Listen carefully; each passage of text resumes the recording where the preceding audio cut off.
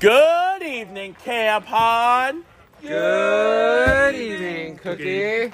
What a Thursday it has been. As the vehicles move in camp at 5.5 miles per hour. Just at the speed limit. We hope you guys had an awesome Thursday. Congratulations to everyone who's called out for the Order of the Arrow this evening. That's a huge accomplishment. So congratulations once again.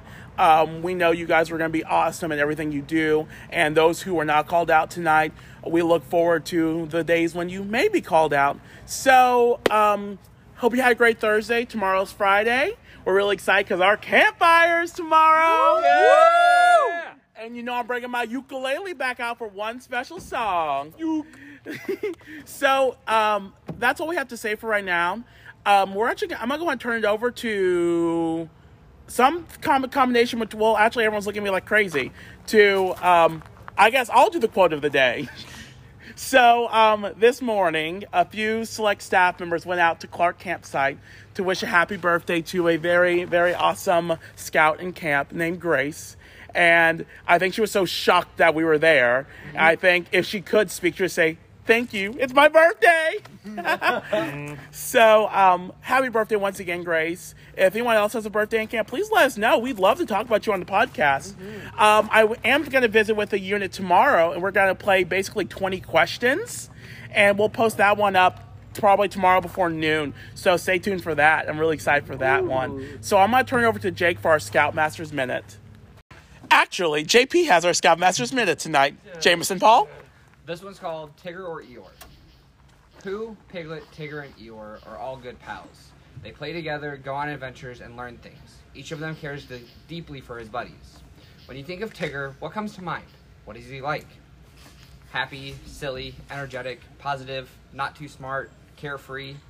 When you think of Eeyore, what comes to mind? Sad, slow, dejected, pessimistic. When anything happens, Eeyore expects the worst.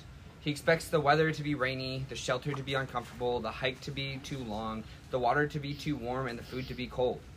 He sets his expectations way low, so he is seldom disappointed. But then he has nothing to look forward to. Tigger, on the other hand, sees fun and adventure in everything.